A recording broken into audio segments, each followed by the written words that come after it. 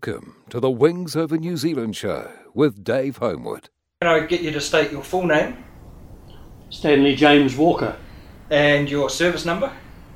4214446. And your date of birth? 31/1/22. And your place of birth?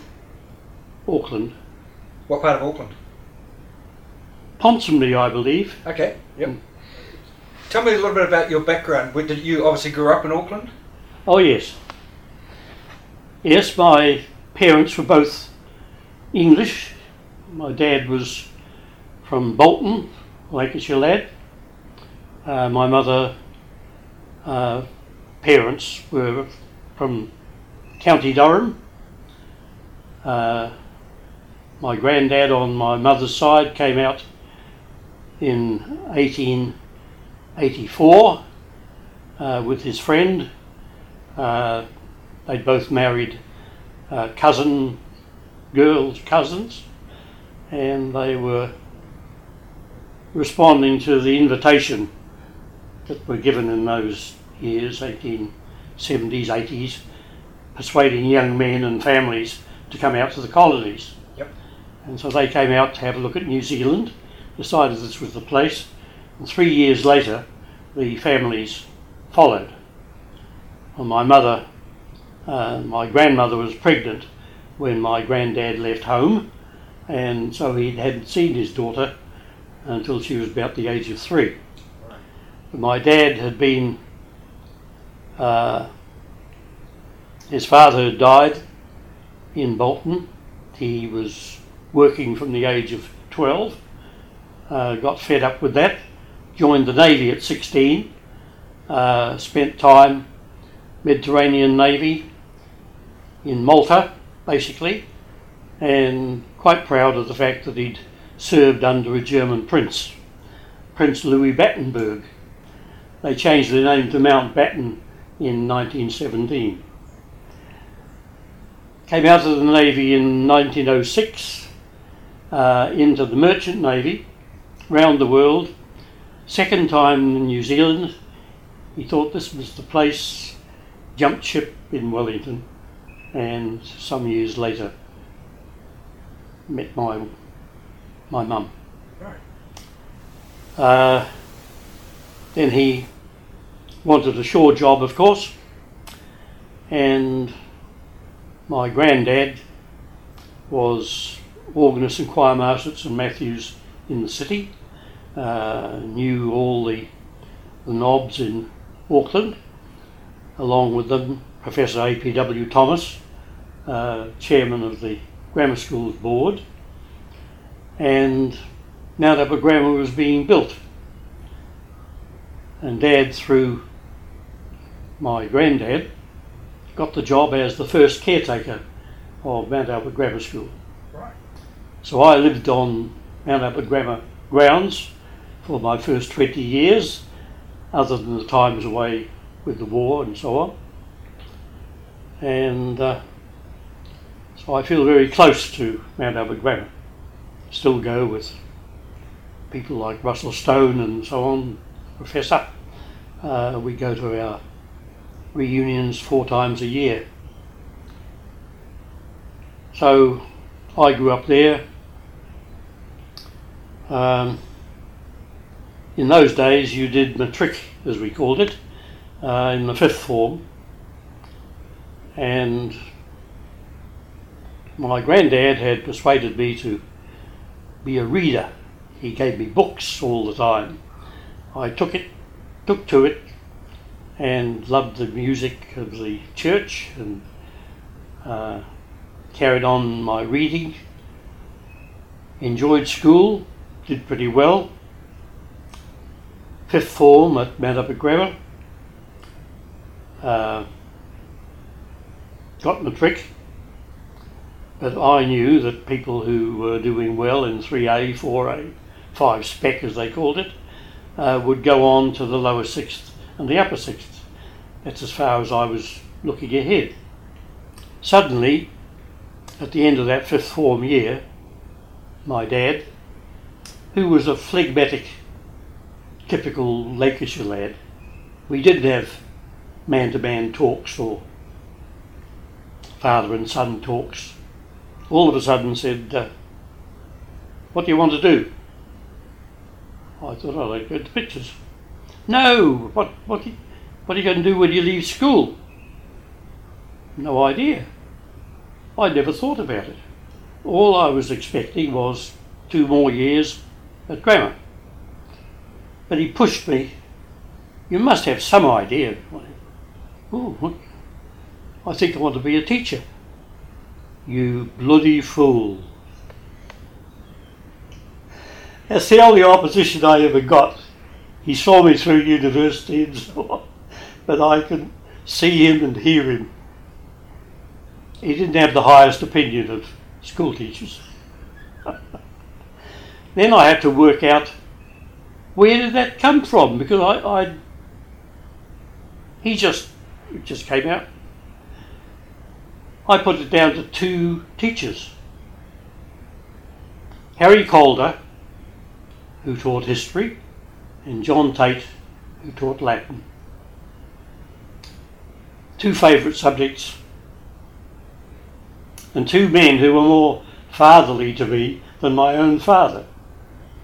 I have nothing against my dad, but that was the way they grew up in Bolton. So, went on to university, and the things that control your life beyond your control. When you apply for a course at university, in those days the routine was that you presented your proposed course to the Dean of the Faculty of Arts, and with his signature you were allowed in. I had become quite firm about being a teacher, and I looked on English, maths, French as pretty good teaching subjects. Latin was there when I put in my application for university subjects. It would be English, maths, French, Latin. The Dean of the Faculty of Arts was a position that varied year by year. The different heads of the various departments became the Dean for that year. It so happened that in 1940, the Dean of the Faculty of Arts was the classics professor, C.G. Cooper, from St Andrews University, with Scottish accent. And he had a department which was probably already dying, Latin and Greek. Of course, he spotted the Latin in my list, and I can hear him now. Is there any possibility, Mr. Walker, that you would be majoring in Latin? And I think I said something like, I don't think so, sir.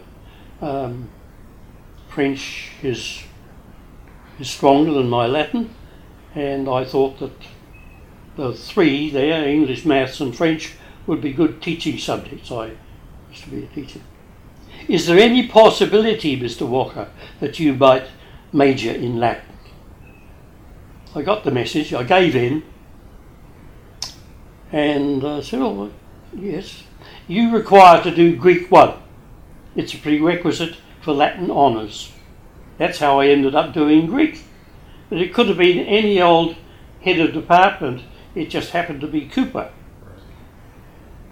But it turned out okay for me, because doing the Greek, I met Ted Blakelock, Grammaticus in the Herald. Did you know of him? A remarkable lecturer and very engaging. Well, I did well in Greek 1, Greek 2. And he'd been a teacher at Mount Grammar before he became lecturer, so he sort of knew me there. And it would be November probably of 1941, I got a phone call. Professor Blakelock and his wife lived in Western Avenue in Mount Albert, quite handy to where I was living with my dad. And he said, "We have work to do. You're going to come to me next Tuesday. You'll buy yourself a Greek Testament and you come at 9 o'clock. You'll do an hour for me, I'll do an hour for you." I didn't know what was going on, but I did as I was told. And off I go with my Greek Testament over the hill on my bike, and I did an hour. I think we did our Greek first. I sat facing my professor and translated St. John's Gospel in Greek. The reason was that in these days of the University of New Zealand, he had the collating of marks for the classics and found that I was lying second in New Zealand for Greek. We've got to beat this girl in Wellington for senior scholl. Senior scholl. Oxford, possibly, you know. Anyway, not many people had that privilege, and I'd got to know him. I liked him very much, and it was great. Anyway, that was, of course, November 41. December the 1st I was called up for the army, so the senior scholl disappeared. But when I came back, I wasn't finished with Professor Blakelock. I still had a degree to finish, stage 3 of course. I realised I'd lost all my Greek. I only did 2 years. I had 7 years of Latin, 5 at grammar and 2 more at university. So I went for a single subject major. But I saw him, of course. He'd taken over from Cooper. He was now the full professor. And he knew that, well, I did pretty well. 46, 47, finished my MA. And he appointed me the rehab tutor in classics for particularly these poor lawyers who were still trying to get Latin 1 to finish their law degree. And I got to know Joe Buddle that way. As well as that, he had me lecturing part-time for Latin 2. Because of that, and because of having joined the Dorian choir after being very happy with the music at Teachers College in 1948, I wanted to stay in Auckland, but I couldn't get a job. Nothing in the Gazette. I made inquiries with Takapuna Grammar and others, but no hope. And Professor knew about this, and he kept asking me, any luck? No. Comes the end of November, I presume, and called me into the office. Any luck with your Auckland job? No. How would you like to teach at King's College? That would be very good. King's College, of course, private school, wasn't in the Gazette. But he knew that he was going to appoint Derek Lewis Rhodes Scholar from King's College to the lectureship that he'd applied for. So he knew that Greenbank would require someone like me. If you like, I'll read Mr. Greenbank and recommend you. Oh, thank you very much. So Blakelock got me my first job at King's. I enjoyed it, but I was only there for 2 years. Derek Lewis's wife passed away. He was left with 2 boys, and he wasn't enjoying university. After the full-time housemaster's job and cricket coach and what have you at King's, he was in his little cubbyhole, 10 hours lecturing a week or something like that, and he didn't like it, especially with the loss of his wife. So he rang Greenbank and asked for his job back, and I was shown the door. Quite a simple matter, really. Greenbank, after promising me a house, so I was travelling every day from Mount Roskill to King's, told me that the house had gone to somebody else, and also that I was not going to get the salary for my promotion that had come through my university years and so on. I should have gone into grade 2. We will require to keep you in grade 1. So, preaching on a Sunday, breaking his word to me on Monday. However, so it meant that I had to look for another job. Into the Gazette. I couldn't believe what I read. This was the end of 1950.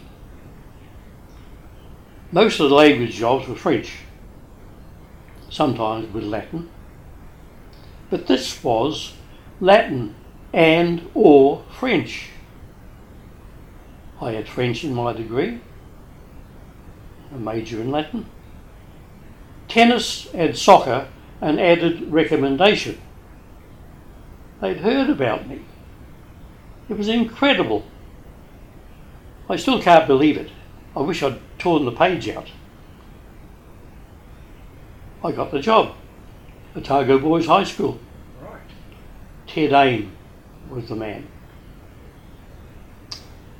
And I loved it. By that time, Marjorie and I was engaged to Marjorie before I went away overseas. We were married in 1946. But she had not travelled. But off we went to Dunedin. And I thoroughly enjoyed the school, wonderful old school. But we had a third boy born down there. He had pneumonia at 5 months. My wife's asthma was bad. The doctor said, you've got to get your family out of Dunedin. So I had to give that job away. 2 in a row. Not my fault. Up to Tauranga College. From the Gazette again. Tauranga sounded right for sunshine and healthy family and what have you. So off we go to Tauranga. After 2 years only in Dunedin. And of course we fell in love with Tauranga. Arthur Nicholson was the headmaster, ex-Auckland Grammar, conservative. I got on very well with him. I had a classics program at Dunedin, but at Tauranga it was English, French, Latin, phys ed, etc., maths and so on. But I loved the school and the boys thoroughly enjoyed the swimming and the beaches and what have you. And Marjorie's asthma settled down. And so we thought we'd be there for maybe the rest of our lives. So I had a Beasley house built in Greerton. But then the school was growing too fast and they had to split the school. I think we had accommodation for 650, and I think the school at the old Hillsdean College, co-ed of course, the roll had gone up to about 1100. So the split came. My head of department, the language department, Ivan Bogey, took a position at Patararoo as deputy principal. That left me as acting head of languages. I had a word with Arthur Nicholson, our head, and he said, pointed out that nearly all the PR units, as they called them, for the heads of departments, were held by men. When the school split, all the ladies, the senior ladies, would be smiling because they would go up to head of department, whereas the men would find that their PR units would be depressed because the number of units depended on the school roll, and the roll would halve. He could only promise me a paid position in 5 or 10 years.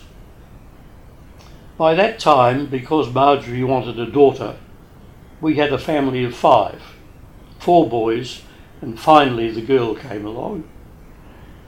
I couldn't stay there under those circumstances. So my third job disappeared.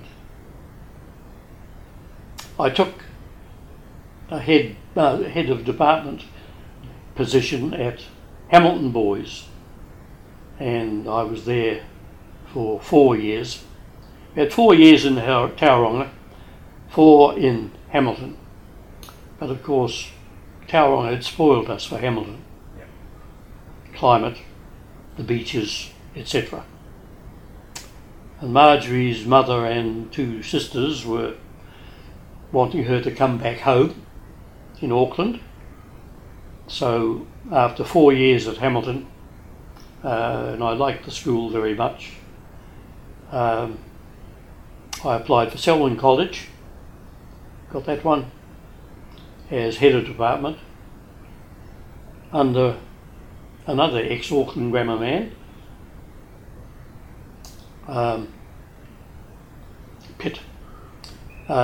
Nata Pitt Caithley, and I was there for 21 years.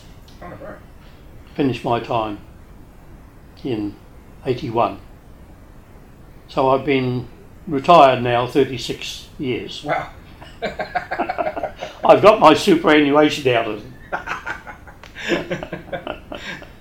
So can I take you back to the war? Tell me about when you went into the army, when you got your call up, and tell that story. Well, that was... I turned 18 in 1940, but I didn't get my call up until the 1st of December 41 into Avondale Racecourse, which had been turned into an army camp for CMT, the military training. Went in there on the 1st of December, basic training, lots of square bashing as they called it. December the 7th, of course, was Pearl Harbor. On the morning of the 8th, we had the information given us, you are now in the army not for 3 months training, you are in for the duration of the war. That did not appeal to me one little bit. I had my Air Force application form made out in 1940 when I turned 18, expecting the Army call up. But my old man, Lancashire lad, wouldn't sign my papers. For aircrew under 21, it was voluntary and you had to have parents okay. He said, I was in the last one, you get back to university. But on the 8th of December, from Avondale, I jumped the fence, went AWOL, got myself home quite conveniently to Mount Albert Grammar, told my dad the story, got my papers out, and he signed them and promised he would post them. Okay. I was in the Army for the whole of 1942, almost, till late in November, when we had switched with the Howrackies and were in another race course, Greerton. And it happened that we'd been through the 3rd Div manoeuvres up in the Kaimais, and after that we were back to Greerton, and I was with my section, or maybe part of the company, at the rifle range in Papamoa, which had very few houses and so on in those days, farmland and so on. Very much changed. And while there, doing rifle range work, I got the call. The Don R, the man on the motorbike, had turned up, and the instruction was Private Walker return to headquarters, and I was faced with my transfer to the Air Force, and I went down to Levin. There, along with the other recruits, mainly of course going straight into Air Force, we did some square bashing. I'd had enough of that in the Army. Then I was sent up to ADU, the Air Drone Defence Unit. Two purposes. We did sentry duty and so on for our Coastal Command airport at Waipapa, but along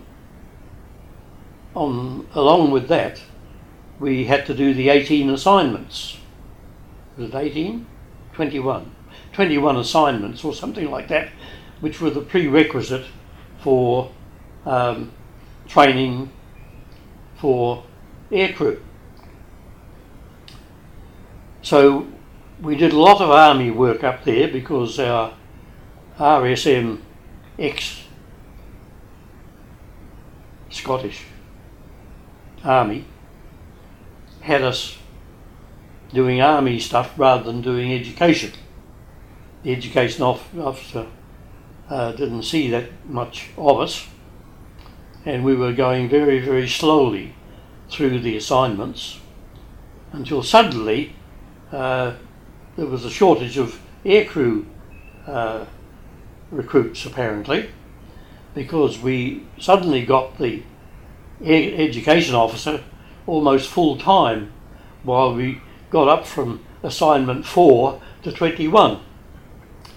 That sort of thing, of course, was inevitable, I suppose. But suddenly we found that we'd done the assignments, and I was looking forward to Rotorua, the ITW, initial training they called it. But I'd only got 90% or something like that in the exam, and I was sent to the ADU at Bell Block, while others were sent directly to Rotorua. No good asking why. In uniform you did as you were told. So I was at Bell Block, I think, for about a month. Then finally, Rotorua. So before you go on with Rotorua, when you were up at Waipapakari, which was an operational station Yes. with the wildebeests and Vincent's, wasn't it? That's right. Did you have much to do with the squadron there? Did you ever mix with the people No. from the squadron? You were kept completely We separate? were quite separate. Wow. What did you think of the aircraft though? Oh, the first vertical takeoff aircraft with a good wind, a westerly coming off 90 Mile Beach. They literally went like that, the Vincent and the wildebeest, and they do the same sort of landing. Past our frontline coastal command. But that was the first real aircraft, as it were. You guys in the ADU that were knowing that you were going to become aircrew, and you're looking at those old aircraft, were you keen to get into them, or were you thinking, boy, I hope they're updated by the time I get Oh well, no, we didn't look at it that way. I was still looking for Lancaster, that would be, hopefully. Yeah, we expected. Well, I didn't. Did I know then? No, I didn't know until I got to ITW. That's right. I'm getting ahead of myself. It was only at ITW where they put you through physical, psychological, medical checks to see if you were okay for aircrew. Second thing, are you suitable as a pilot? That's what you want to be. That I didn't know until I'd finished at Rotorua that I was assigned to multis. So they chose fighter boys and bomber boys. So I didn't really look on the wildebeest or Vincent as a likely aircraft for me. But I knew about Tiger Moths hopefully coming up, and if I made it as a pilot. So when you were at Waipapakari, where did you live? Because we had little army huts, 2-bed huts. I have photos of those, Right. and they were spread about through the Waipapakari is a small aerodrome. There were little hills around, and particularly because of the Japanese being in the war, these huts of ours were spread out in the Manuka or whatever there was lying around in the perimeter of the airfield. Was there much in the way of facilities on the airfield for the aircraft or for the men? Or, I mean, I know that they had a hangar which had been converted from an old fish factory or something. Something like that, yes. And they had We'd taken over the hospital at Waipapakari. And that had been the pub, hadn't it? That had been the pub. Yeah, that's right. That's right. I meant to say we'd taken over the pub as our hospital. Because I seem to recall one end of it was the officers' mess, and then the rest was the hospital, or something like that. I never saw the officers' mess, of course. Yeah. I was just ADU. Yes. Yes. I know that when I became unhappy after our injection, we had a vaccination, I think it was, and it hit me badly, I had to go on sick parade, and that meant that you had to march to the hospital right round the airport on sick parade. Those were the days. Was it an enjoyable place to live at Waipapakari, or was it a horrible place to live? Oh, Well, horrible when the Sergeant Major was pushing us through the mud and what have you. But a warm climate, of course. So every now and then they'd march us over to 90 Mile Beach and we'd have a swim. Then they'd march us back, and we were hotter when we got back when we started. Not too bad. I had my 21st birthday there. The night of my 21st birthday, I was with a rifle on my shoulder going backwards and forwards outside the, what do they call them, where they kept the ammunition and so on, and the bombs that the Vincents used to fly with. I was engaged by that time, and my fiancée wrote me a nice letter for my birthday and told me what a lovely party they had for me. And one last question about Waipapakari. For you guys in the ADU, and also for the lower ranked guys on the squadron that lived there too, was there any sort of recreational thing? Was there a YMCA or canteen or anything like that, or was it you just had to make your own fun? Can't remember any YM there at all. On leave you just go into Kaitaia, but no, very little for the poor old ADU.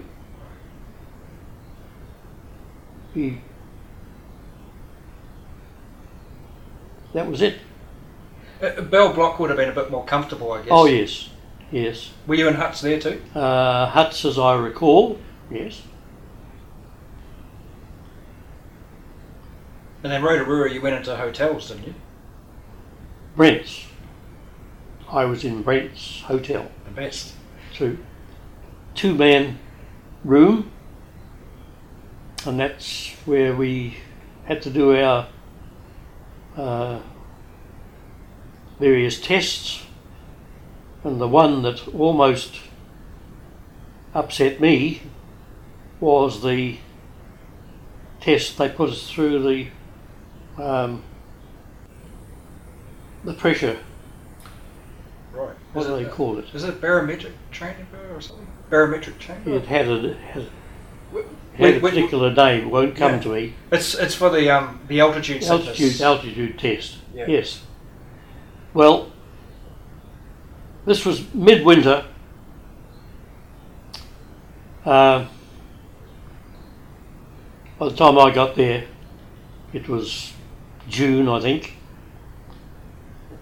And for our education side of our work, we used to march round Rotorua to various places, halls and so on, for the different subjects. Middle of winter, I got a cold, it got worse. I'm called up for my pressure check.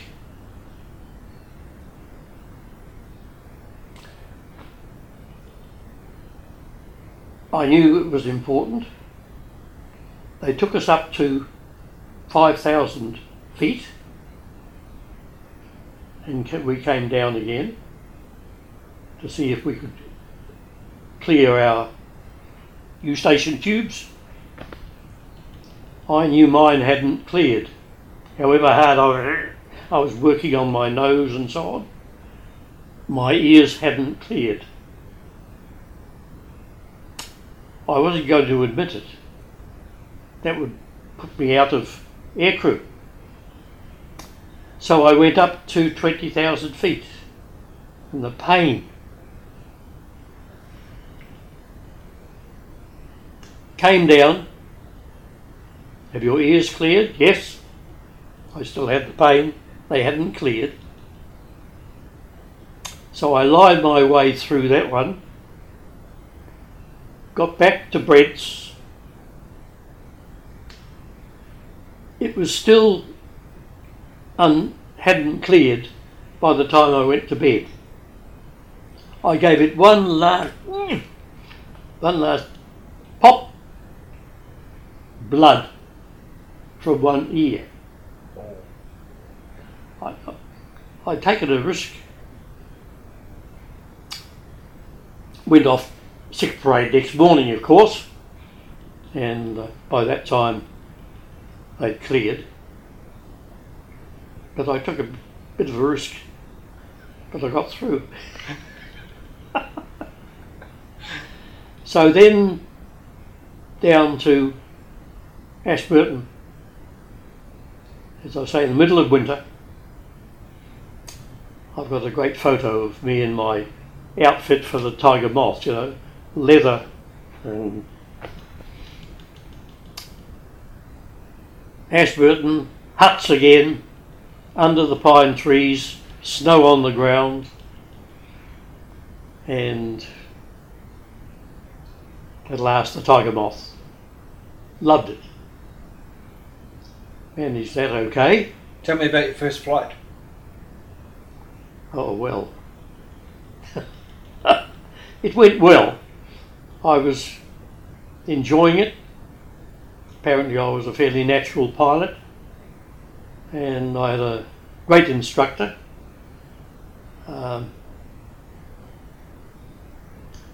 He always wore a silk scarf. Fighter pilot. Forgotten his name, I used to know it so well. It'll be here in your logbook, won't it? It will be in the logbook, yeah. Was it Banks? No. Oh, Riddell. Riddell. Riddell. Yes, Riddell. Was that John Riddell? I never ran into him or heard of him since. Right. He went off into operations, I believe. Into fighters? But where? I don't know where. There was a John Riddell. He died about 2 years ago. He was here in Auckland. John Riddell. I think he was an instructor, and then he went on to Kitty Hawks. Go on. It's probably the same guy. Pity about that. I should have got to know him. Yeah. Yes, well, that was thoroughly. I remember every now and then I'd be working away at something, and he'd say, "I have the aircraft," and off we'd go. He'd spotted a hare in a paddock or something, and he'd do steep turns around. There they had the old ditches and hawthorn hedge, and if you flew round a particular paddock, you could see the hares coming out of the ditches. And so he'd then do a steep turn down, and you could hear I could hear the wingtip hitting the grass. No kidding. And he was after a hare. And at the flight rooms, there were the different flights there, very competitive. And you'd see a hare nailed up on the flight. So all the instructors were doing it? Yeah, yeah. Oh, I remember. Oh. Wow. You had to have sympathy. These had 3 or 4 pupils, had to put them through this routine, bored stiff. And suddenly he'd say, "I have the aircraft," and we'd go straight at a line of trees. Then he'd do that and go through one gap in the line of trees. Yeah, you're lucky to get through that lot. Yeah. Restarting the engine in flight. That was fun. I don't know what height they got, but then they'd stall the aircraft, and then you had to do it again, something else to kill the engine. And so there you're sitting with a dead prop. And then he'd be doing a commentary all the time, thoroughly enjoying it. And then he'd do a way and straight down. And he'd make sure that get the tick tick tick tick. Yes, it finally got going, but he made sure that you're almost at ground level before you before you finally came out of the dive. Wonderful. And I guess the students must have had absolute confidence in the instructors, but the instructors realistically had probably only been there for a year or something. Right. They were young cowboys just like you guys. So of course. Yeah. But I mean, Rudell had already had a reputation, very popular. I was the envy, or two or three of us, his pupils, were the envy of all the other boys. So it was great. Well, then at the end of that, you had your fingers crossed, because half the trainees, not only pilots but navigators, air gunners and what have you, once qualified, half would stay in New Zealand to complete their training and go up to the islands. The Japs were well installed by that time. The other half, Canada, England. So you know which one was popular. I was lucky, I got the overseas one. And when would that be? October, probably, 43. Off to Canada. Brandon, Manitoba. Number 12 SFTS, Service Flying School. Cessna Crane. It was the Cessna Bobcat, built for passengers and luggage, short flight, 2 big Jacobs engines. You could get away with anything. Overpowered for just 1 or 2 bods. So thoroughly enjoyed all that. To the extent that I topped the course. 43 Kiwis.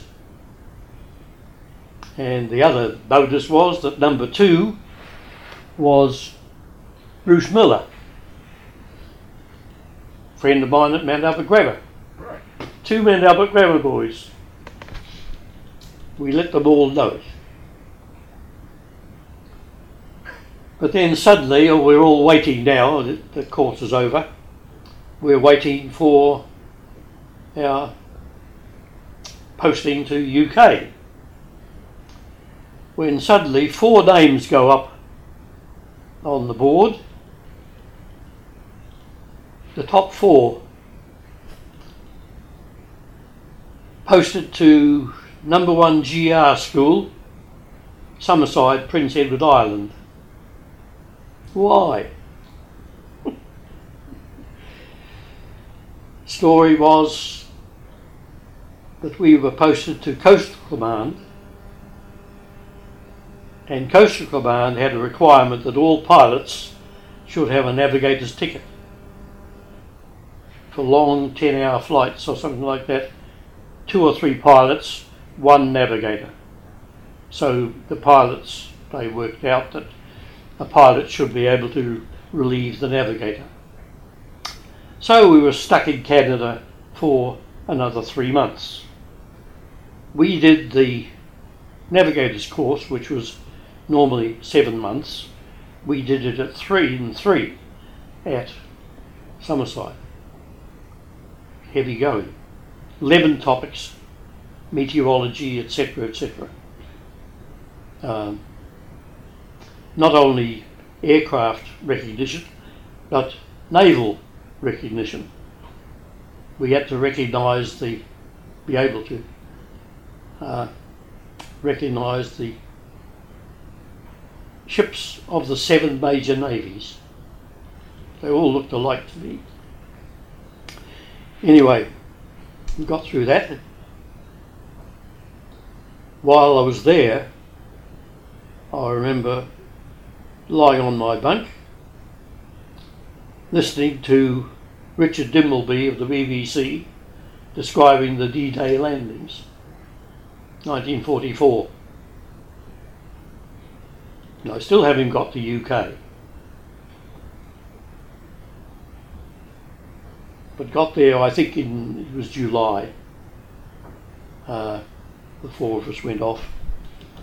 Just before you go on to the UK, what was life like on Prince Edward Island? You know, when you got off the station, was there towns there? Were there people around? We weren't far from, there wasn't much in Summerside, but the capital of PEI was Charlottetown. And we only had one leave in the middle of the course. Otherwise we were just stuck on station. But we had a very good leave. And I used to love dancing. Started out at Mount of Ground on a Friday evening. So I met this girl in Charlottetown, and when we said goodbye, we danced a lot. I go back to, I promised that I would try to get leave, but I knew it wasn't. We knew that was our one and only. So a couple of weeks later, I organised the boys to cover for me,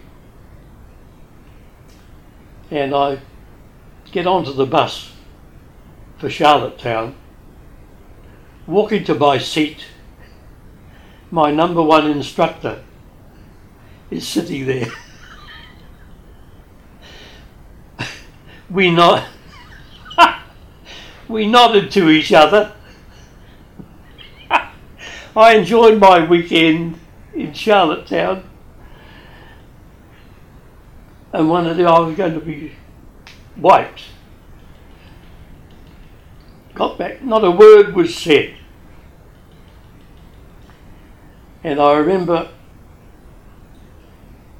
being interviewed by the squadron leader at Padgate in England after we'd just been put there before our AFU, Advanced Flying.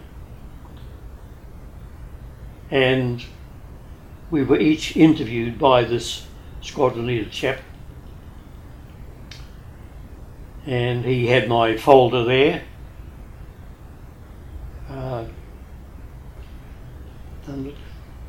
I'd done pretty well all the way through, and he took the folder.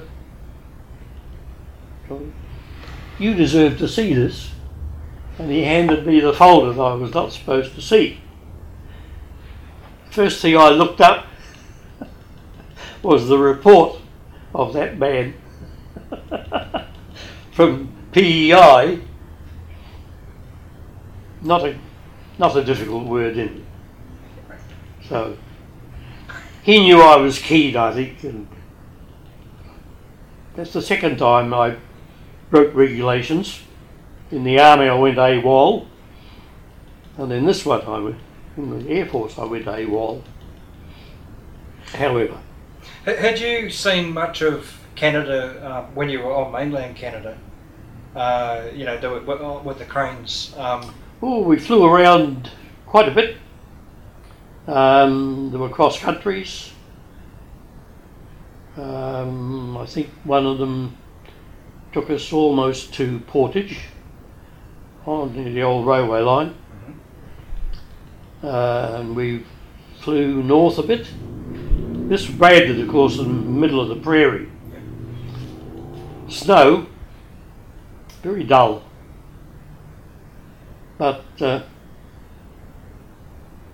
not much in the way of variety. Did you get out and see the people, meet people there?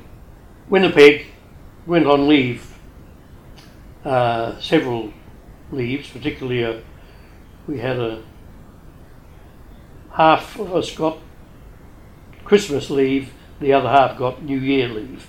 That was 5 days or something like that. But there was very, very little in Brandon. Winnipeg was quite handy. So Winnipeg was the place for leave. And before we went, we were well treated in Canada. I mean, the food and the WAFs waiting on us and that sort of thing. Comfortable barracks, not huts. Sheets on our bed, etc. And before we went on leave, we were advised to go to the USO, United Services Organisation, and there they got us hospitality. I teamed up in Brandon with Ron Morris, and he and I went on leave together, and at the USO we asked for hospitality, accommodation, be for a couple of nights I suppose, first short leave, and whoever it was made a phone call, and I was given the address, 153 Inkster Boulevard, North Main. Trams in Winnipeg. So we hop on the tram and off we go. 153 Inkster Boulevard, just an ordinary 2-storey with that sort of roof for the snow. They all looked much the same. A very ordinary house, a Musker family, three kids. Pop Musker was a taxi driver in the winter and a rodent operator, a rat catcher, in the summer. Anyway, Ma Musker was a wonderful cook.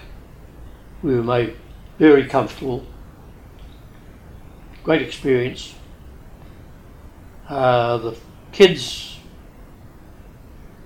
Ev, the eldest daughter, in her 20s, a 17-year-old boy and a 12-year-old boy. As I said, I love dancing, and so did Ev. So that's how my leaves went.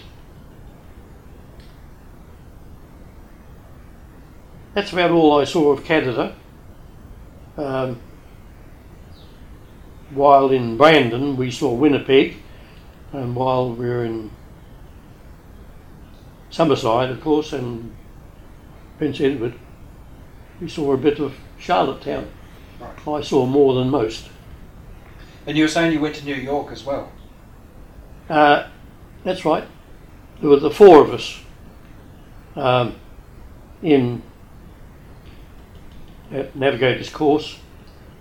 When we went back to Montreal on our way to UK, we were given a week's leave, and Ken Jensen and I decided we'd go to New York. Wonderful opportunity. The New Zealand Forces Club had been started by Nola Luxford,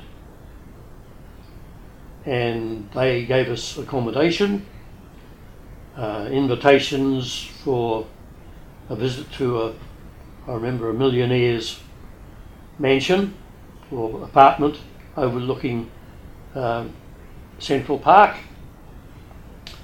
But the major thing was free tickets to every show in town. I was first very disappointed. There were two shows I wanted, Metropolitan Opera and Porgy and Bess. They were both closed. It's midsummer, June. The only suitable leave uniform was our clothing, was our number one uniform, which is very warm. And it was very warm in New York. As we walked the streets, we'd duck into any big building that had air conditioning. But missing out on the Met and Porgy and Bess. To make up for that, we saw Oklahoma, the original. Rod Steiger I'd never heard of. He took Judd Fry. Arsenic and Old Lace, the original, which then became a film with the same sisters. The New Moon at the Radio City Music Hall. Billy Rose's Diamond Horseshoe. Wonderful, all free.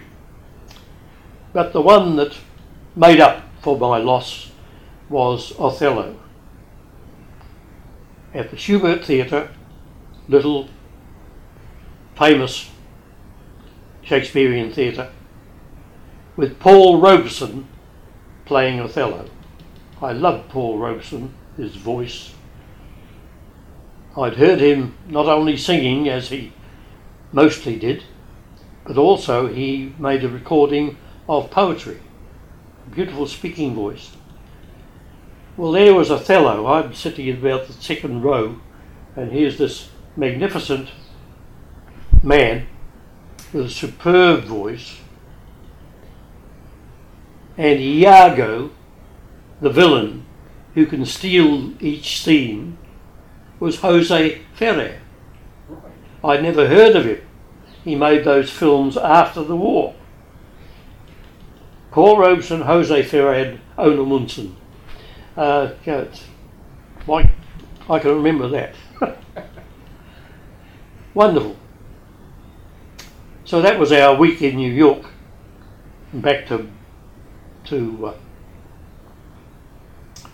Montreal and off to UK. The boat that took us from Wellington to San Francisco was the New Amsterdam. 35,000 tonnes, I think, the biggest in those days. The top of the Dutch fleet. We go down to Halifax to go to UK, New Amsterdam again. Off we go. Again, as we did from Wellington. You didn't go to Fiji, you avoided the Jap subs by going east and then north to stay away from the usual shipping routes. The same thing out of Halifax. We went very far north, very cold. We couldn't have been far from Greenland, Iceland, and so on, and came round the north of Ireland and into the Clyde, Greenock. Crowded, but we were now officers, and the food and so on was a bit better than it had been on the trip across the Pacific.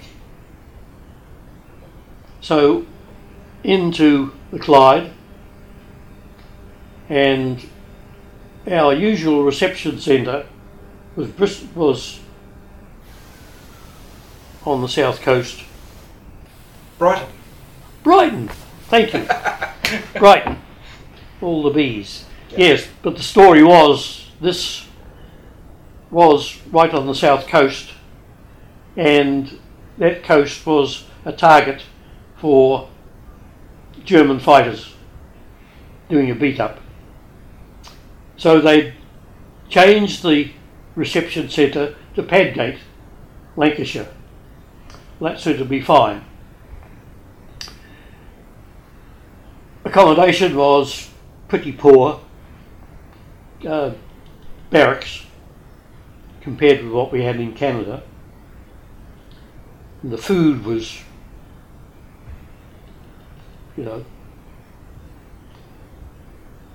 mash, etc.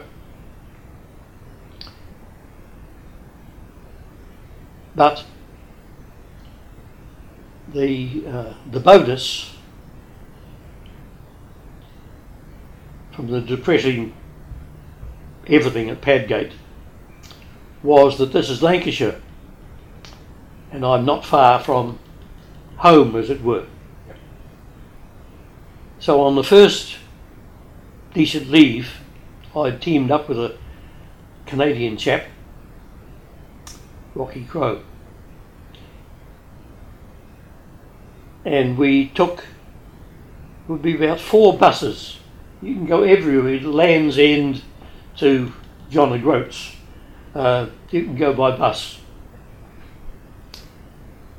So from Padgate to Warrington, I think, Warrington to Wigan, Wigan to 4 Lane Ends, to West Oughton, which is a suburb of Bolton. And it was the one address I had. My dad's elder sister and her hubby lived in West Oughton. And so I was able to take my haversack, which had chocolate and fancy soap and so on. We'd been advised before we left Montreal, if you've got relatives in England, as so many had, they're short of this and this. And so I'd done my bit of shopping, and on the way over we had 2 meals a day on the Amsterdam, but they had fruit and bickies and so on to take away for our lunch. And so I'd got a stack of oranges, biscuits, whatever, and this was all in my haversack when I turned up on my aunt's doorstep. The first one they'd seen of the family back from New Zealand.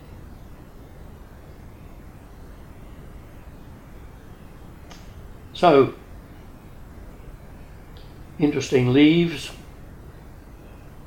When we got a long leave,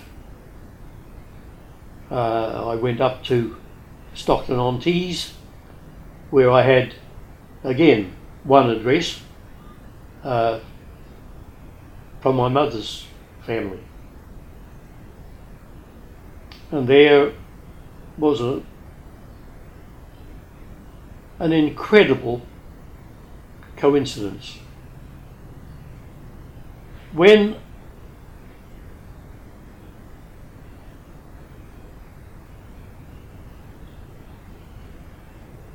I got the taxi, not much money, but had to take a taxi. I had the address of Albert Philpott, because my mum decided I should see my grandfather's family before I saw my grandmother's family. I had this address, and it was in a housing estate. The taxi driver knew the estate, but he didn't know the street. So off we go into this housing estate where all the houses looked alike and all the streets were bent and we were wandering around. All we were doing is looking for a sign. I saw the meter going round, and I decided next person I see I'm going to ask. We're doing a slight round turn to the right, I still remember, and I see this elderly lady standing at her gate. I said, "Driver, stop the car please." I get out, I'm in full uniform of course, walk towards her. She started to smile. When I stood up on the pavement, she said, "Stanley."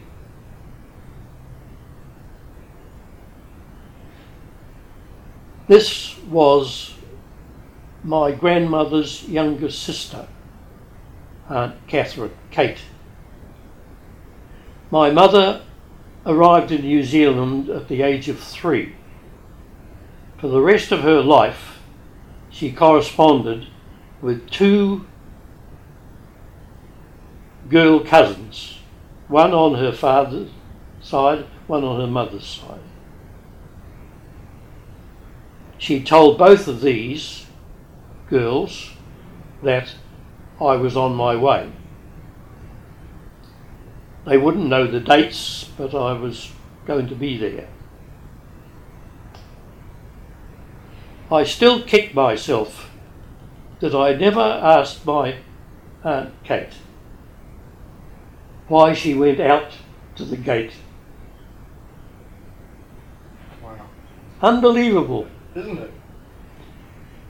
She knew where this Albert Philpott was, so the taxi took me there. I stayed with him and his wife, but of course I had to go back to Kate Speechley and meet the other girl cousin. And that was Betty Kennan, that's right, Betty Kennan. And when I went back and picked up my aunt, great aunt, and she took me to visit Betty Kennan, I'm chatting with Betty, and she asked me where I was I was down in Gloucestershire, South Cerney. She said, "You're not." I said, "Yes." Her husband was at South Cerney. England had hundreds of aerodromes, but her husband, who'd run a gentleman's outfitters in Stockton-on-Tees, he was now in administration. South Cerney, the headquarters of Training Command. So I go down there and meet him. Wow. And we used to go out on the bikes in the evening. Incredible. Isn't it? Frank Kennan. And the 10-year-old boy, also, they had a boy and 3 daughters. But this Frank Kennan has been out and stayed with me. Their son, Gary, came out to Australia, and I've stayed with them in Sydney. Right. But well, that meeting that elderly lady, incredible. The timing was dictated by the taxi meter. And why had she gone out to the gate? I don't know why. I never got around to asking her what took her out there. Amazing, isn't it? It was meant to be. Yeah. So Cerney, I enjoyed it. Loved the English countryside. Broke the rules once or twice, going out to South Wales and over the Severn Channel and so on. What were you flying there? Oh, this was the airspeed Oxford. And we had the warning, don't try, you chaps from Canada, don't try in the Oxford what you got away with in the Crane. The Oxford was underpowered. It had a wicked stall. Its spin you couldn't get out of. They'd found pilots in crashed aircraft, and the pilot was in the tail of the fuselage. To get from the pilot's seat to the door, you've got to get out and get to the door. Centrifugal force thrown into the tail, and you couldn't get back. So what they had done, you had the reminder every time you got into an Oxford. A heavy rope with a knot every couple of feet was tied to the base of the pilot's seat, and it was long enough to get down to the base, to the rear of the fuselage. So if you went into a spin, you gave up, tried to get out of it, you grabbed the rope and let yourself back to the door. Wow. A reminder every time you got in. I remember you get bored with all the stuff you have to go through, and one of the other pilots and I had an understanding that if we were flying solo, getting toward the end of the course, we'd do a bit of dogfighting, you know. So I'm doing this one day and did a steep turn, and with a bump. Like that. Straight and level. Sent him away. Straight and level. Something not quite right. But I couldn't see anything wrong. But, well, give up. Go back. Hold in. I'm coming in. Something happened. The aircraft doesn't feel right. Something like that. Got back. We were at Fairfield. Anyway, I'm coming back,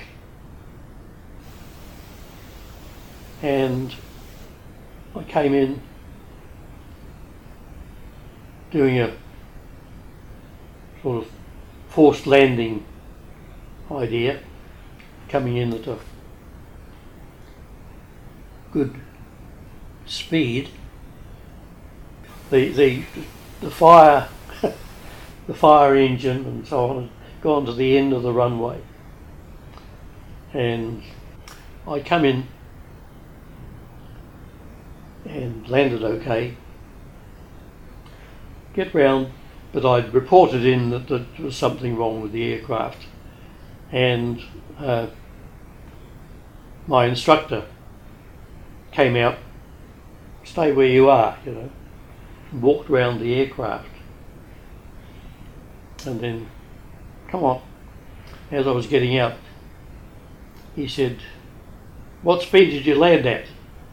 And I told him, I can't remember what it was, 30 over the usual. Yep. And he said, you should have come in at something higher than that. What had happened was, there was the rear of the engine, there was a cover for the oil, whatever, and it had come off and gone through the wing.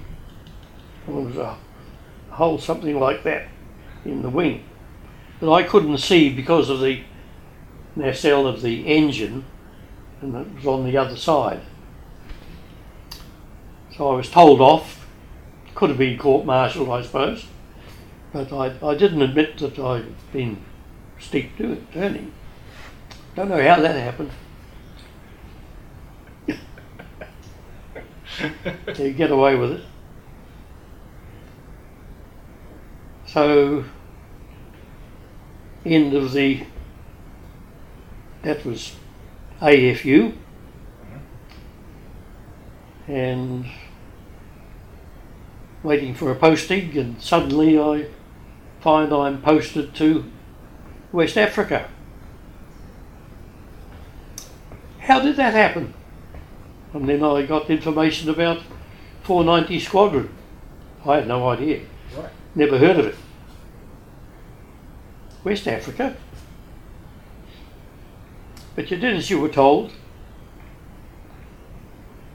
So that meant going up to West Kirby.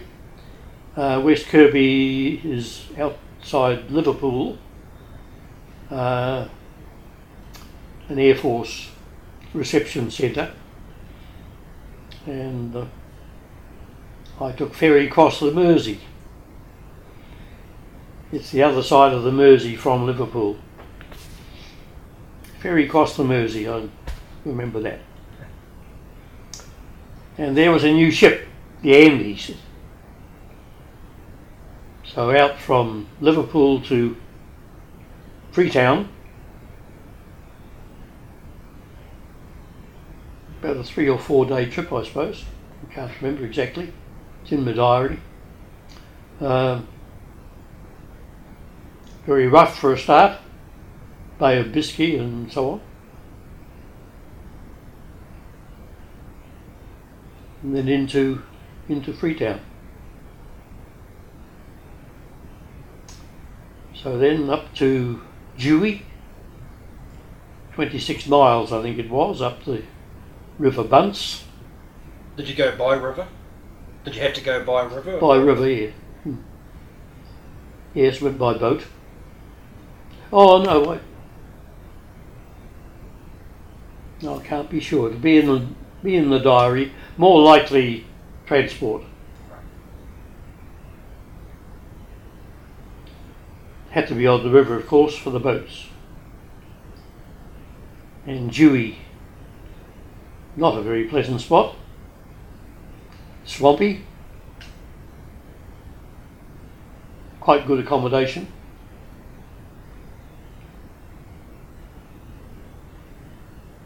I was with my skipper for a start, and then for some reason we switched to, oh that's right, Johnny Greer. Johnny Greer, the navigator in my crew, was a sergeant or flight sergeant, something like that, and he was commissioned.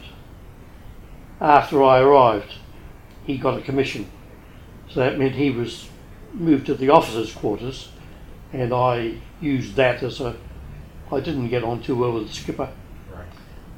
R.H.L. Patterson, laughing boy, very unpopular with the crew.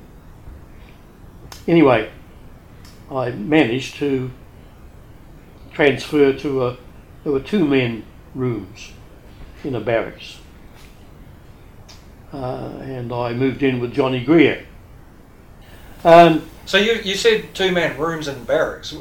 Had that been built specifically for? Oh yeah, this was an Air Force base, and the barracks, I don't know how many rooms there were.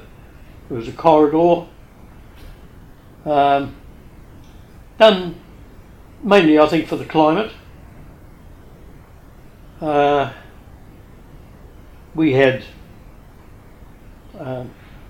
nets, mosquitoes, there was a lot of malaria.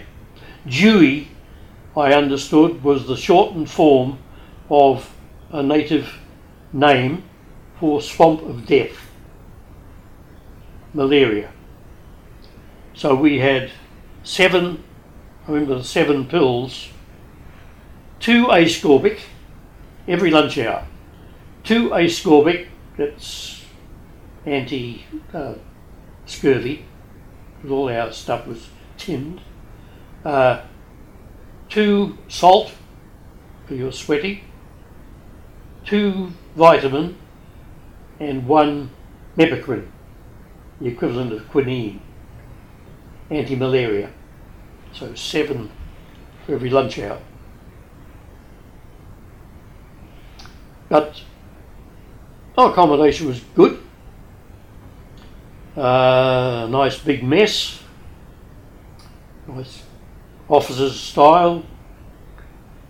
The beer was very acceptable in the heat, but it ran out very quickly. I think we were allowed 4 bottles a month or some silly thing. So there was a regular trip from Dewey down, they called it coastal familiarisation, where you went down to Fisherman's Lake, which was a huge lagoon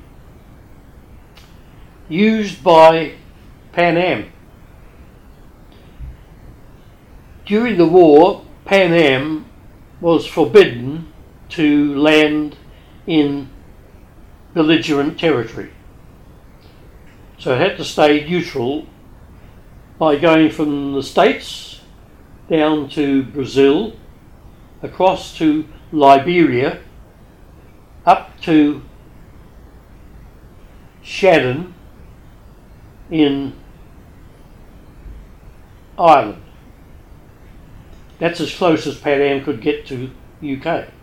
They had to take local flights to get across. That's a long trip. So halfway was Fish Lake, as we called it, in Liberia. And Liberia, of course, means the freed country. Freetown and Liberia mean the same thing. Liberia is the country, Freetown is the town, where slaves who wanted to go back to Africa after they were freed in the States, hence Liberia, actually set up by the States. And they were still looking after Liberia. So Pan Am had a base, and we had our little base on the other side of the lake for RNZAF. There were 2 squadrons at Dewey, 1 Kiwi and 1 RAF. 4 squadrons altogether on that coast. 3 French in Senegal, Dakar, and another RAF squadron round the corner in Lagos in Nigeria. So 4 Sunderland squadrons for the anti-U-boat. So there's a Pan Am base in Fish Lake with a good supply of beer. So every now and then this aircraft, carrying only as much fuel as it needed for the trip, used to go down and fill up with Eretz beer. It was a little stubby brown bottle to get us through the month. A regular trip. So I started on learning to fly a Sunderland. So you did your conversion on the squadron? Wow. Yes. Another chap I met at West Kirby was Gus Valance, and we were 2 sent. I don't know what he'd done before, but he was the same stage of training as me, and we were both taken out by sea to join 490 Squadron as second pilots.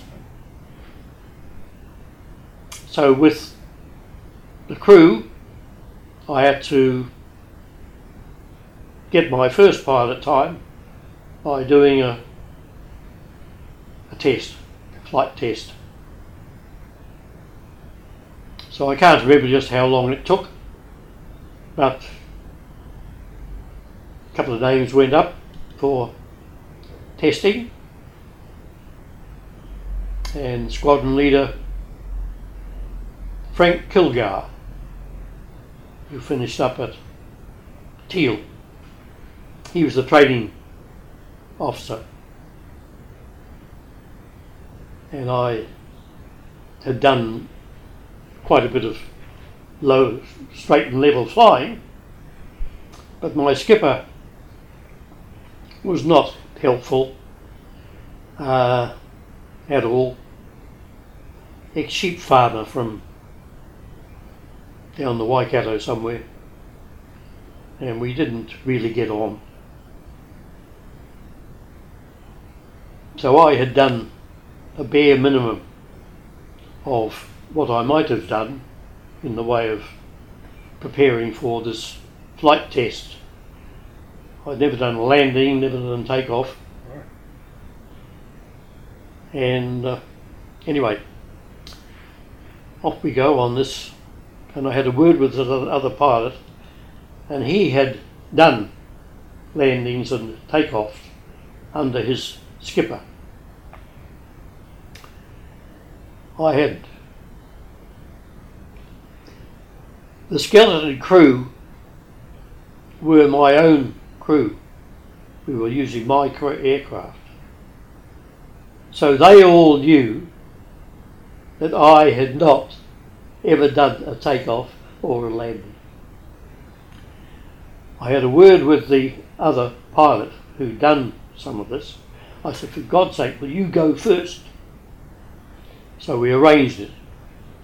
And he did the first, when I'm paying a lot of attention.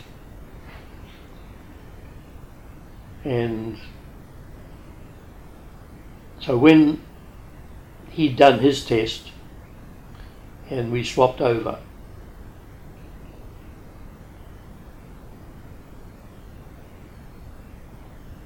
no, he hadn't done his test.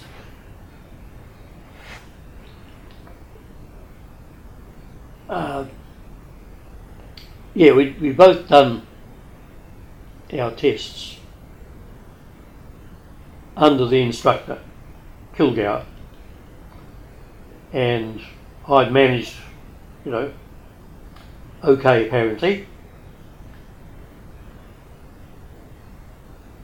And I was not anticipating this at all when Kilgour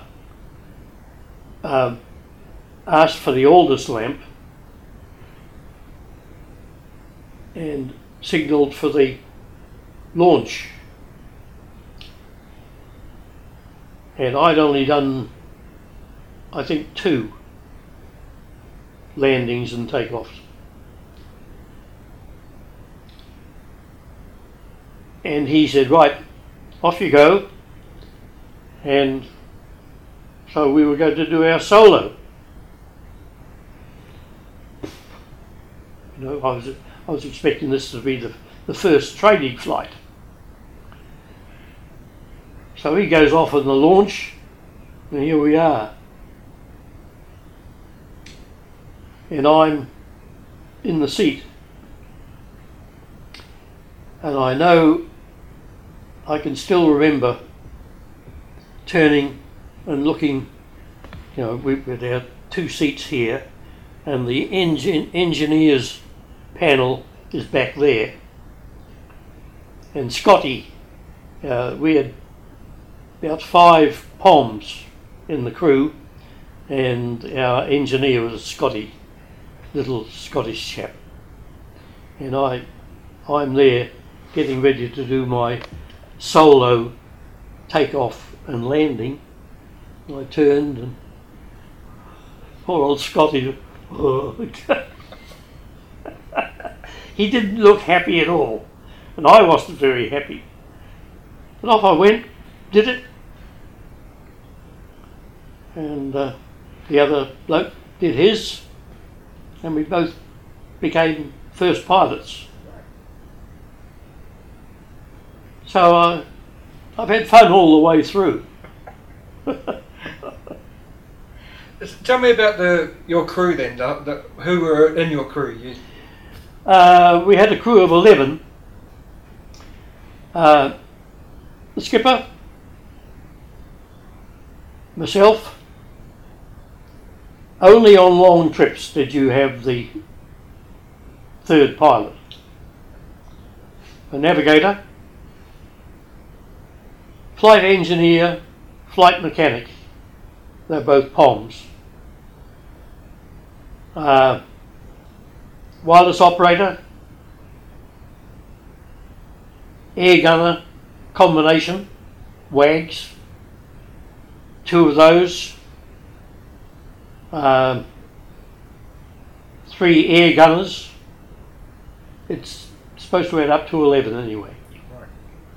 The old joke was, you know everybody, introductions.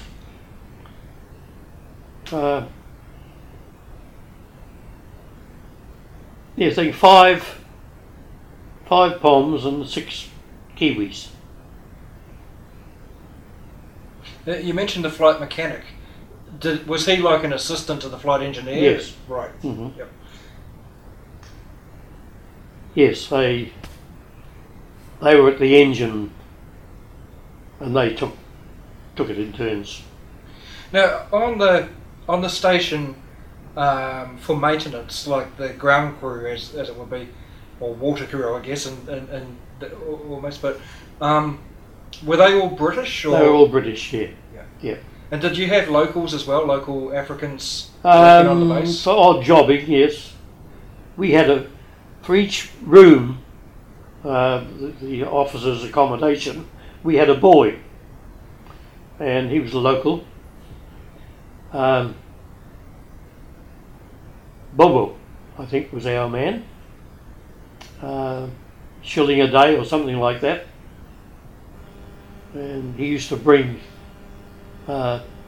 papaya, for our breakfast with a lime.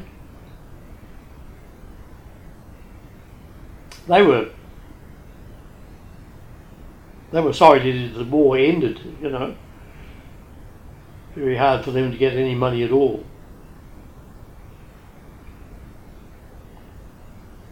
What was the food like in the mess there? Oh, pretty good. Was it locally sourced or? Well,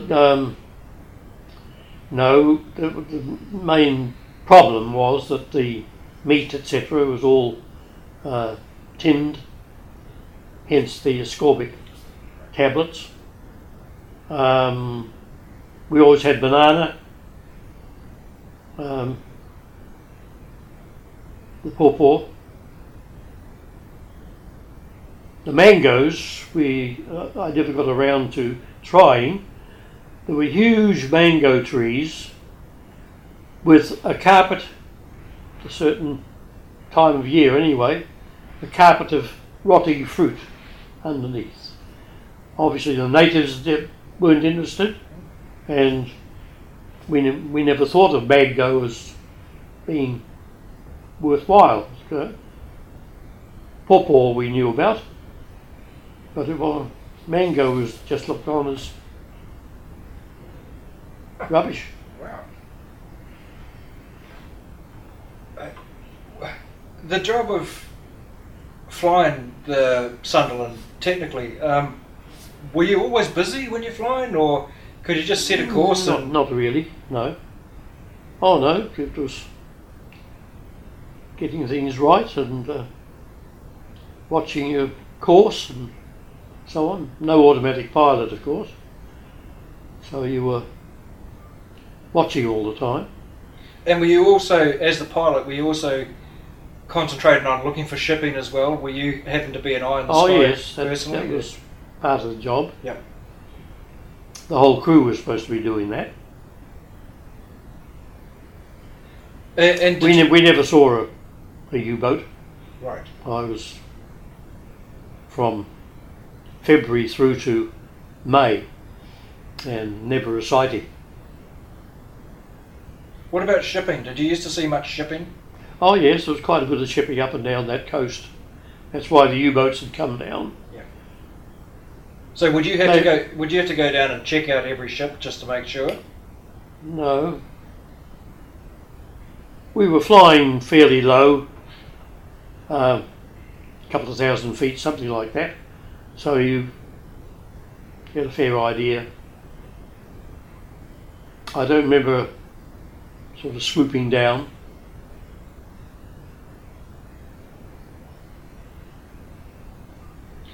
I guess you never got to fly inland, over land. You wouldn't do that. Very, very little, depending on how you had to land at a place like Bathurst, and you're obviously on the coast. And our regular trip was up to Bathurst in Gambia. About an 8-hour job, I think it was, here and there. My memory is a bit, I didn't, on the technical side, I didn't pay much attention to that either. Right. But I also went into Fisherman's Lake, of course, every now and then. And did you do sort of semi-regular practices of bombing or anything like that to keep your eye on? No. I don't remember those at all. I knew we had racks and DCs, depth charges on board. There were racks under the wing and a pull down like a door thing if you were going to use them, but we never got around to it. So you never dropped any bombs at No. all? Okay. What about air gunnery? Did you ever do any flights where the gunners were having a practice? No, I don't remember any air gunning. Wow. So each flight was fairly boring then, I guess. Indeed it was. The regular trip, but every now and then the Navy, of course, were the ones who first got any notice of U-boat. Yep. And we were there to respond to the Navy's requirements, understood.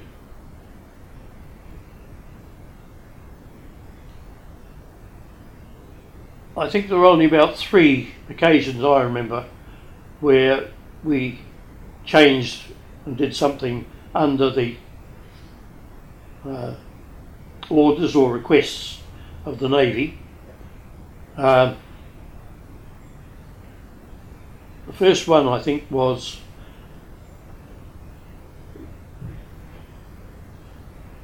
that the Navy believed there were 2 U-boats going north. We did our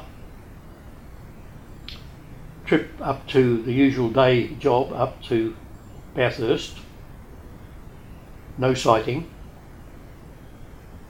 Navy asked us to, I could say required us, I guess, to go north next day. So we did our search, again no sighting, and went into Dakar in Senegal, the Free French, and stayed overnight in the French officers' mess. Quite interesting. And then they asked us to go north again. So on the 3rd day we're up from Dakar to a place called Port Etienne, which was simply a bay, not a real port, on the edge of the Sahara Desert. It would be Mauritania rather than Morocco, I think. I think Mauritania, Morocco on that coast. But desert right down to the shore. And off there, there was an Arab encampment, a small RAF post, a desalination plant, no water, big hangar-like building for the desalination, and a French Foreign Legion outpost. Right. But no jetty or anything like that.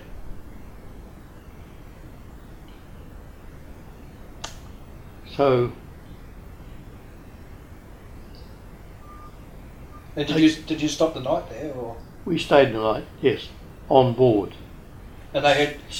Slept on board. Did they have fuel there for you, or did they have fuel there for you, or? There would be fuel, yes. Yeah. There would have had to be a launch, a jetty, at the RAF. Yeah. A bit vague about it. Yeah.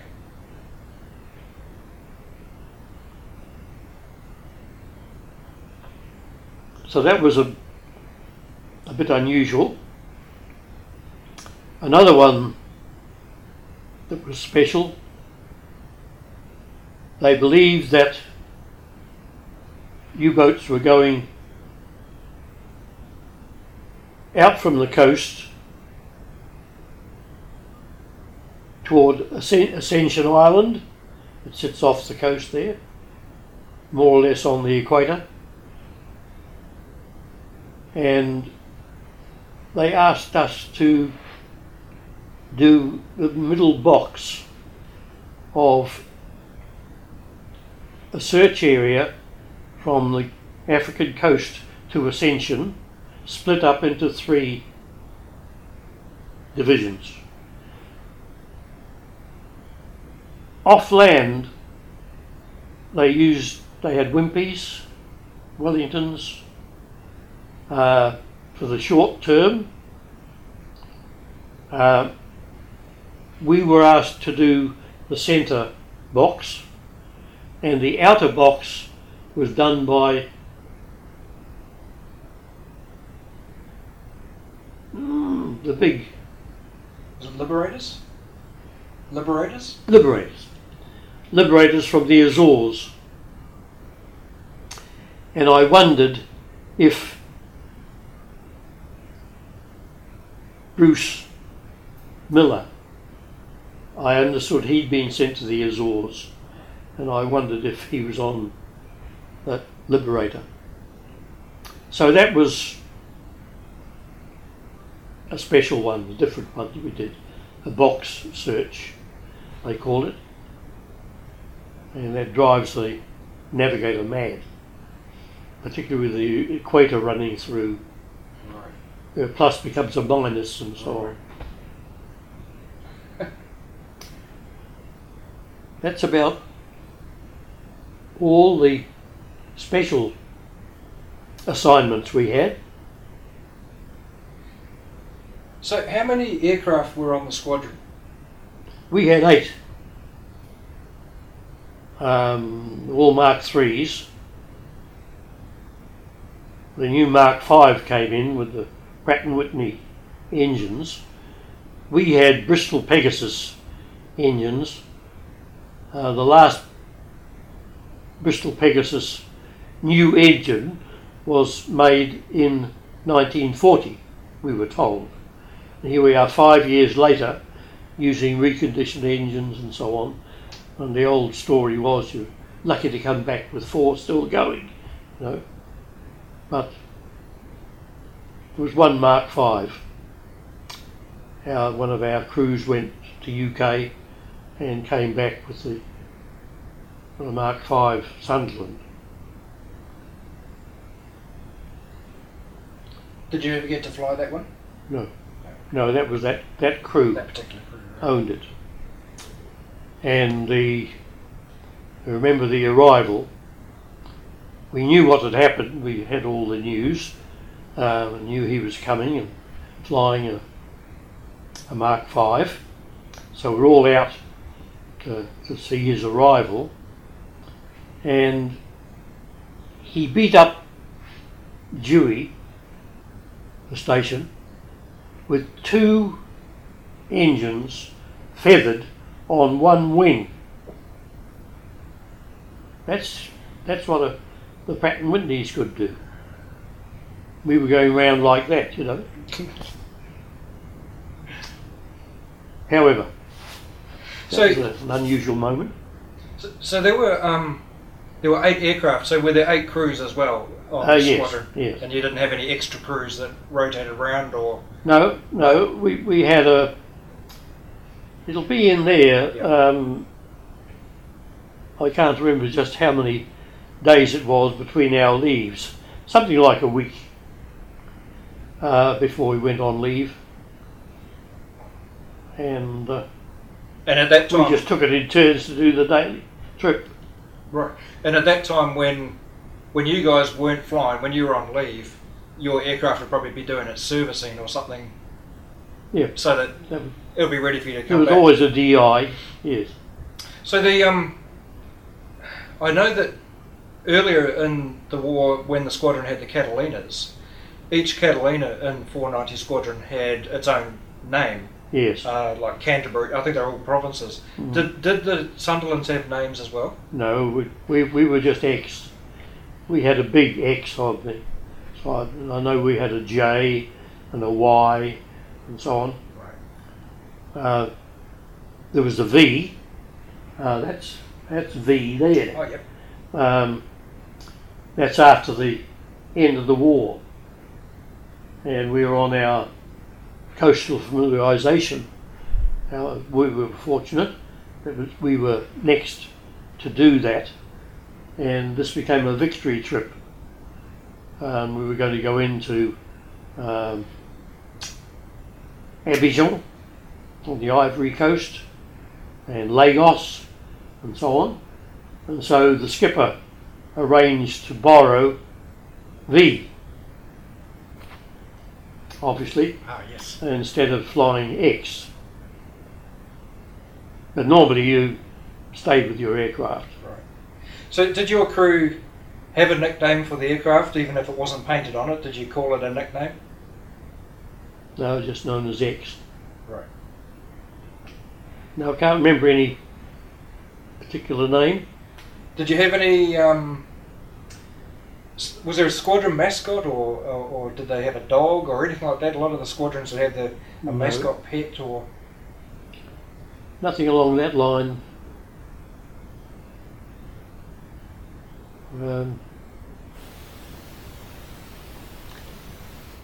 Gary's friend made a model and did it very nicely, and with the crest, and he's got it over there. Oh, right. It's got a Maori motto. The Maori motto was Taniwha in the sky. Brilliant. Yeah. So if you wanted to get that, Gary's got that. Right, yeah. The insignia. Right. Of the squadron. Okay. But I don't remember any. No, we certainly didn't have a dog. What about what was the squadron's was there a really good esprit de corps, or did it? Oh yeah. And was there a really did it have a real New Zealand feeling about the squadron, like a lot of the New Zealand squadrons did? Or was there stiff upper lip RAF kind of stuff going on, or was it laid back New Zealand? We shared the officers' mess, of course, with the RAF officers. Yep. And they provided the administration and so on as well. So the Kiwis were really outnumbered. We didn't feel that. But it wasn't a wild New Zealand mess, We all got on fine. But there wasn't a strong Kiwi feel about the mess for the same reason.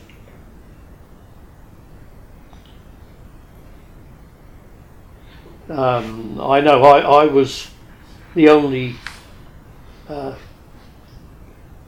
officer in the officers' team. We had a soccer competition, played on clay in the heat, but they were all, this was not only this was men and officers. Not many officers would be playing soccer, and certainly no Kiwis. But I played with the Pommy team. That was a bit of fun. In the mess, was it a bit like the British RAF messes where they had particular mess games and mess rules? Was it very RAF oriented like that, or? A bit casual about that sort of thing, I think. I don't remember anything specific. You didn't have to pass the port to the left and all the old... I don't remember that. Yeah. No, it's pretty laid back.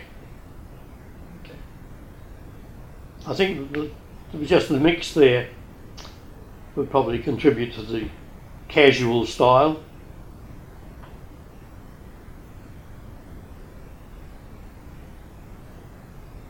And when you got leave, where did you go? Into Freetown, the only place to go. What was it like? Crummy.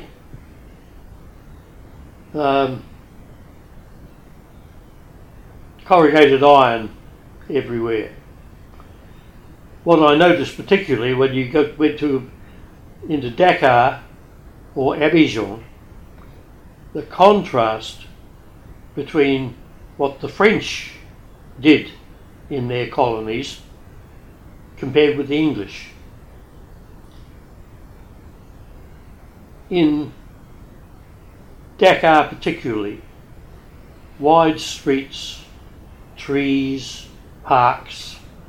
I remember one park, now that was in Côte d'Ivoire, a park in Abidjan, the Ivory Coast. Beautiful park, beautiful building. I went in, a complete gymnasium. In Abidjan, there was an outdoor theatre, cinema rather, with open air seating. Nothing like that in Freetown. Nothing at all. In Dakar, broad streets, trees, parks, etc. And you get the impression that the French were living there.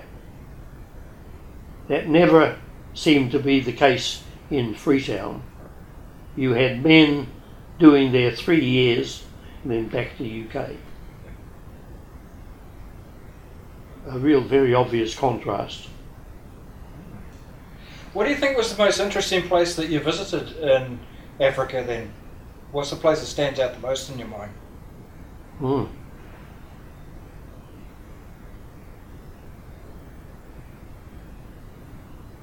Abidjan, I guess. Although we're only over there overnight. We spent a bit more time in Lagos, which was not quite as crummy as Freetown. Bigger place.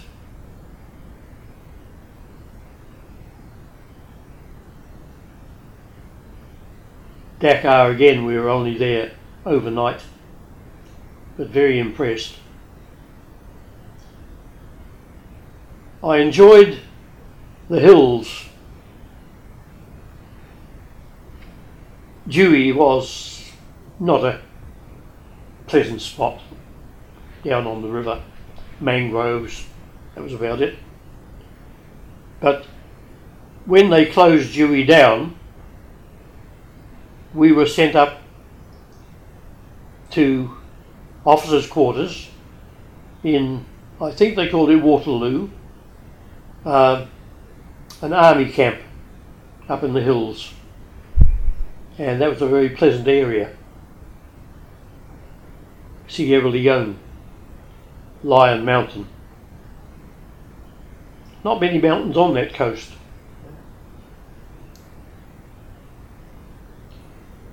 So I guess that, because we spent, I can't remember how long exactly, just waiting for a boat until that offer of the 3 tickets, 3 seats came up. Where Dewey was, you said it was a mosquito-infested swamp type area. Did you have crocodiles and other snakes? Or? Not that I remember. We certainly didn't go swimming in the river. On our day off, we went to Momo Beach, I think they called it. I've got photos there of Johnny Greer and myself and others swimming to a nice beach, but not in the river, down the coast. Did you come across any exotic wildlife at all there, or was there anything that stood out? Very little. Pat, the skipper, was mad with his camera and a butterfly death. And he used to annoy us as we were in the truck heading for our leave a few hours in Freetown, and he was looking for butterflies. So he stopped the car. We had a brown skinned driver, and off he'd go with his butterfly net, while we sat there waiting for him to. He didn't make himself popular that way. No, but not didn't get into any sort of jungle or anything like that.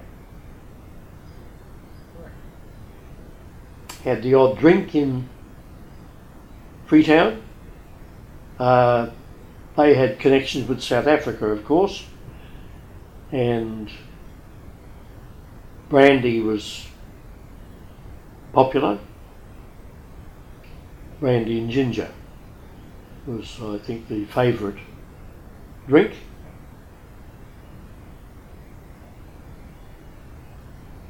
I remember getting bottles of whiskey to take home, to take to UK when we finally left on that aircraft.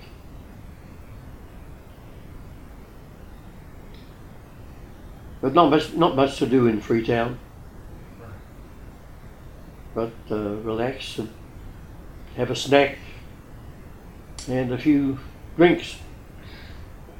What happened when the war in Europe finished? What was the feeling in the squadron? Well, let's get home. And then came the sink all Mark IIIs. Right. But on the victory trip, I remember we were invited to a victory ball. So we got ourselves togged up in the light, the khaki style, and off to the ball. But the French, the people who were there were Vichy. Right. The Vichy government was running the administration, and these people were under the Vichy. But it goes back before the war, centuries. But the French and the English are a bit like that.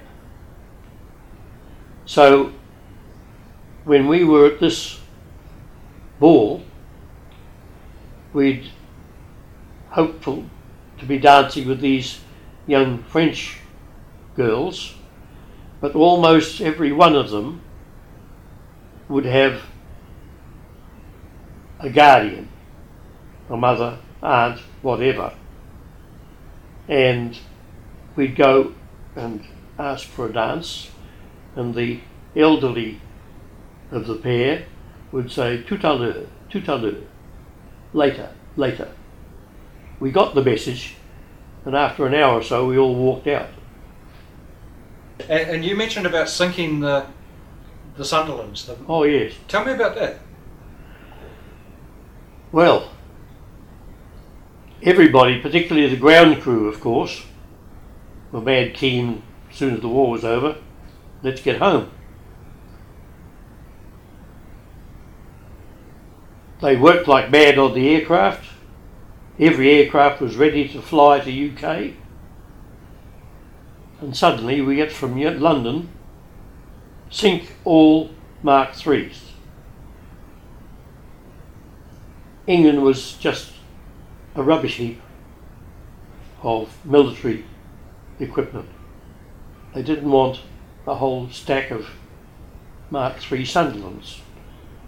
Shorts, who made them after the war, didn't want a whole lot of second hands. Okay, that made sense. But you can imagine how we felt. Still, you do as you're told. They stripped the aircraft of this and that. And finally, it was our turn. And I've got photos there that you could copy if you like, of us being towed out, I believe 7 miles beyond the continental shelf for the deep water. They issued us with axes, and I helped the crew chop holes in X, and I've got photos I took from the launch that X went down. And the same for all the other Mark IIIs. Each crew did their own. It must have been a sad moment. It was. And made us quite angry. Because then we sat around waiting for a boat. Stranded. And I got lucky. We suddenly got an offer of 3 seats in a DC-3, the personal aircraft of the GOC, General Officer Commanding West Africa. Somehow he got himself in England and his aircraft was on the coast and going back to catch up with him. So there must have been about 30 of us officers up at the camp, and we cut the cards for the 3 seats. I got one. Bluey Williams, bit of a character, from the other pilots, second pilots I think. Red hair in Bluey. And Errol Taylor, another chap that I didn't really know, and we were the 3.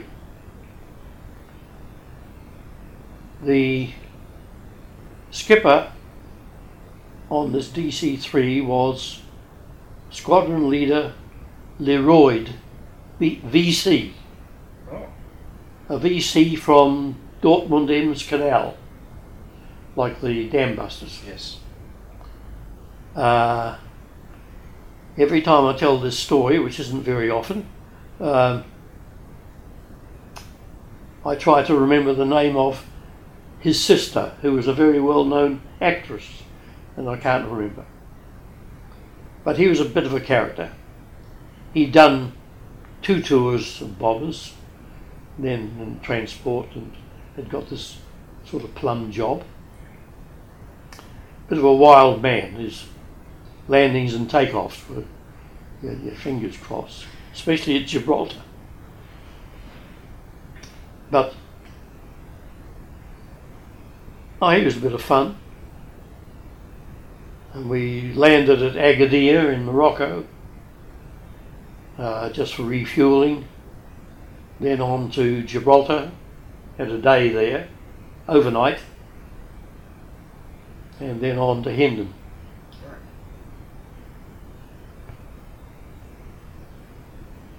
So that was the end of that. Okay. Did you keep in touch with any of your crew after the war? Did you ever meet up again? Yes. Patterson turned up in retirement in Tauranga while I was at Tauranga College, and I spent time with him. Johnny Greer was from Invercargill.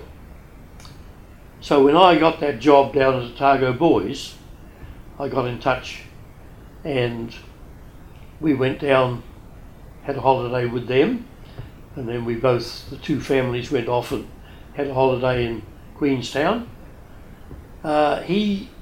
His wife, he was a grocer, but his wife had a mental problem, and he gave that away and went into the church, and he became Canon Greer, went right up through the priesthood.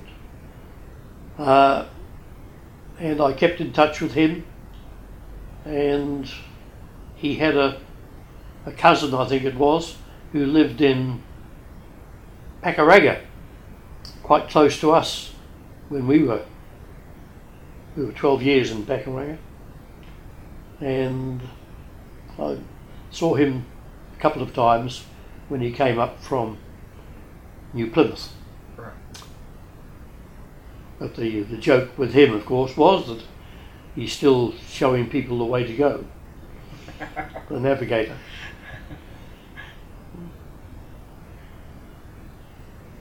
And one of the air gunners, Jock Woodward, I hadn't kept in touch with him, but I saw this in the paper.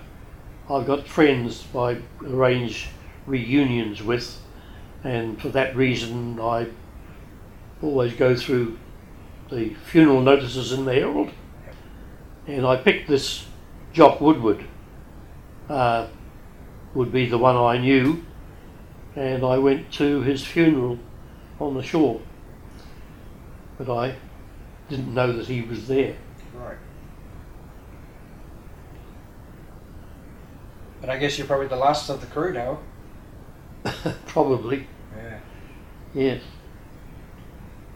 Well, thank you very much, Stan. We'll probably finish it there because we've done almost 2.5 hours. There's a lot. There's some great. As long stories. as you got something that you were absolutely happy with. Loads there. It's really good. Good. That was the Wings Over New Zealand show with Dave Homewood.